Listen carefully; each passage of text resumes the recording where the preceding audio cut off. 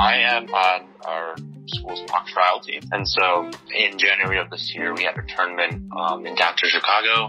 We went through the whole trial. Usually you shake hands with everyone and you congratulate the other person or the other team on a good round. I went up to shake one of the other person's hands. He was just like, yeah, I just don't want to get coronavirus. When my dad goes out shopping, we used to debate whether or not he should wear a mask, because if he wore a mask, someone might be like, you're Chinese and you're sick and I'm going to hurt you. We were walking along the rock, and then I passed this big flat rock that originally had a Chinese character on it, and then written across the top was in red spray paint, Chinese virus, underlined 3 times. It wasn't a matter of if, it was a matter of when. It was a matter of when the camera or the lens would get turned on Asian Americans and when we would be painted as the harbingers of virus. This is very much an Asian American issue. From the Daily Northwestern, this is Alex Chun. Welcome to Defining Safe, a podcast about the experiences of marginalized communities on campus. Except, right now, most Northwestern students aren't on campus. Amid COVID-19, learning has become remote, but the impacts of the coronavirus spread beyond Zoom lectures. On March 19th, 2020, the Asian Pacific Policy and Planning Council launched Stop AAPI Hate, a reporting center for Asian-identifying individuals to report coronavirus discrimination and hate crimes. In just the 2 weeks since its launch, the center received over 1,100 reports, and reports continue to rise. But Medill Jr. Michael Zhao first experienced racial profiling in January at a mock trial tournament.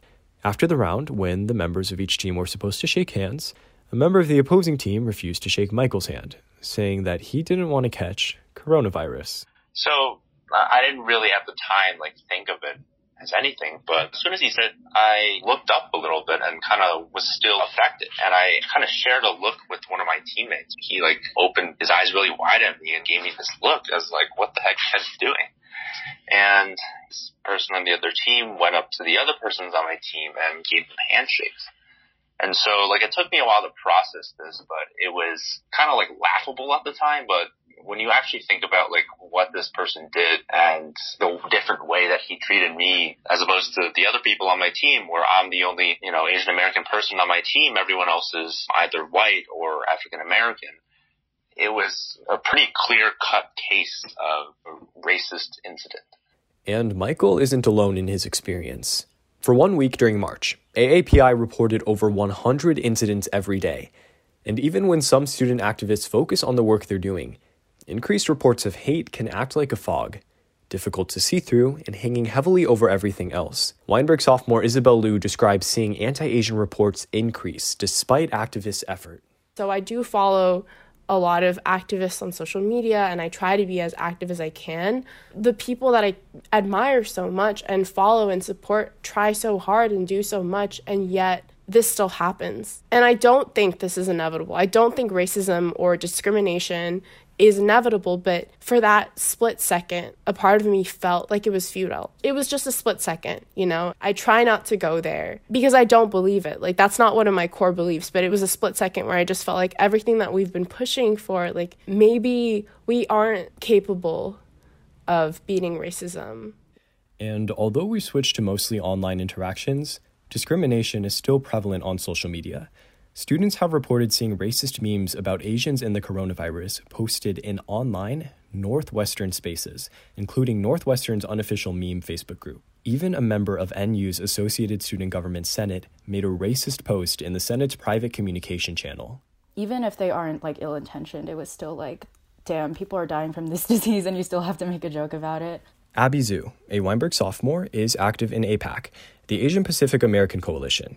APAC provides a space for Asian and Pacific American identifying students to engage in dialogue surrounding identity, social justice, and community organizing. Before learning was made remote, APAC held a discussion about the rise of anti-Asian racism and its impacts on Northwestern students. We had a conversation then about how people were making light of a very deadly disease, and also a lot of our members identify as Chinese American, and we have family who are literally impacted by the disease. One side of my family is from Wuhan, which is where the virus started. And my grandparents, who are like 90 years old, live there. And so to see jokes about that when I know that they've been stuck inside their homes for so long and they're so old, and I was just like praying constantly that they wouldn't get sick, but people like still managed to like make a joke about it, was like it was really disheartening. After seeing the rise in anti-Asian racism reports and people's reactions, Isabel describes a sense of foreboding. Honestly, my first thought was, I knew it. I mean, obviously there was outrage, there was anger, there was sadness. I think when this first broke out, I knew this was going to happen. I knew that it was going to get painted as, quote, the Chinese virus, unquote. And then my second thought was, but really, again? This is not new. Tying Asians to virus is actually part of Asian American history. Stereotypes about Asian Americans as dirty have been perpetuated throughout history. At the beginning of the 20th century, San Francisco had a huge plague outbreak carried by rats. At the time, plague epidemiology was not widely understood, and plagues were considered a, quote, disease of place. Soon enough, public health professionals quickly pointed to San Francisco's Chinatown as a cesspool of disease, propagating the belief that the disease came from Chinese people. Chinese immigrants were given invasive health inspections, and the anti-Chinese sentiment quickly spread across the United States. And in one incident, a controlled fire meant to cleanse burned down Honolulu's Chinatown.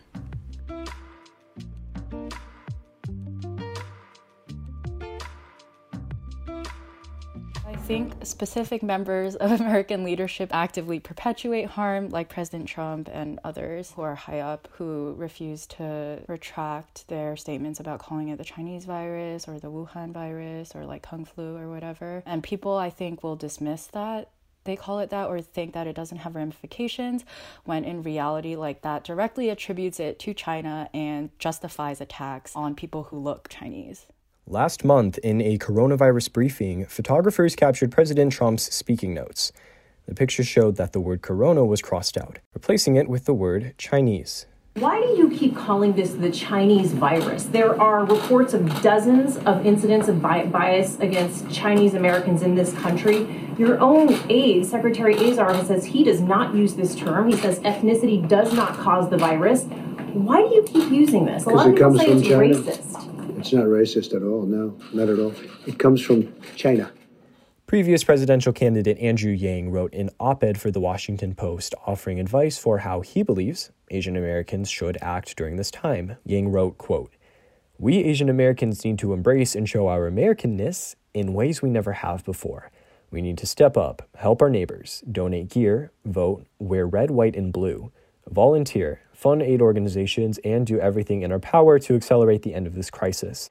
We should show without a shadow of a doubt that we are Americans who will do our part for our country in this time of need. Demonstrate that we are part of the solution. We are not the virus, but we can be part of the cure," end quote. It's embarrassing. It was so embarrassing to read, not only because of the examples he used, but also like, why do you have to prove your humanity in whatever way? Like, for him, it's like being ultra-American, and for him, American means being white. Like, why do you have to continuously prove that you are worthy of being seen as a human being to people who do not want to see you as a human being? In his op-ed, Yang cited historical incidents, such as Japanese Americans serving in the military during World War II, as an example of Asian Americans demonstrating their, quote, Americanness. The fact that he brings up Japanese American service in the military during World War II as like reference to ways we could be like more American right now is actually hilarious. And by hilarious, I mean like not funny at all. There was this thing called the loyalty questionnaire that Japanese Americans were given. A lot of people getting this questionnaire were already incarcerated Japanese Americans, and they got two questions, okay? One was basically compulsory, like, will you serve in the U.S. military? And then number two is, will you revoke your loyalty to the Japanese emperor? If you're a Japanese American citizen who has been born in the U.S. and you get asked this question, how would you feel? It was not us showcasing our Americanness. It was us being forced to sacrifice our lives for a country that did not even see us as citizens. So, what now? How can we best support one another during this time of such uncertainty and panic? I think what is most important right now is for people with a lot of wealth and resources to donate to mutual aid funds, If you have extra time to make phone calls either to your Congress people or like to make phone calls to like jails and ask them to release more people. I think words are important too, but your words also have to be transformed into some form of action. And I also know that there is a community organization right now called Nakasek. They're organizing a campaign to call Congress people to have a fourth stimulus bill that allows undocumented immigrants to receive cash assistance and also qualify for Medicaid or other federally subsidized healthcare, because right now they're not getting the $1,200 checks. For Northwestern to serve as a safe space, some students feel it is crucial for the Northwestern community to support one another. One of my favorite professors back at UCSB, what she said was, in order to help people that are not as privileged as you are, you first shut up and you give them the stage.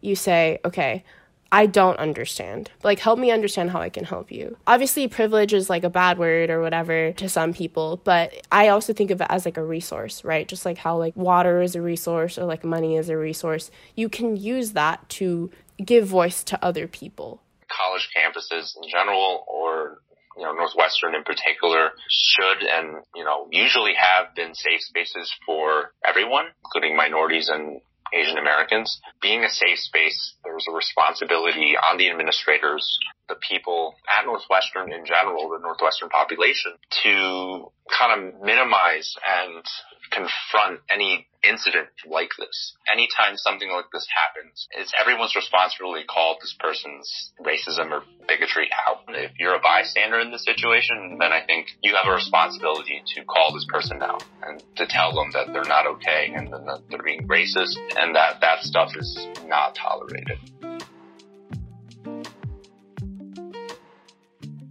From the Daily Northwestern, I'm Alex Chun.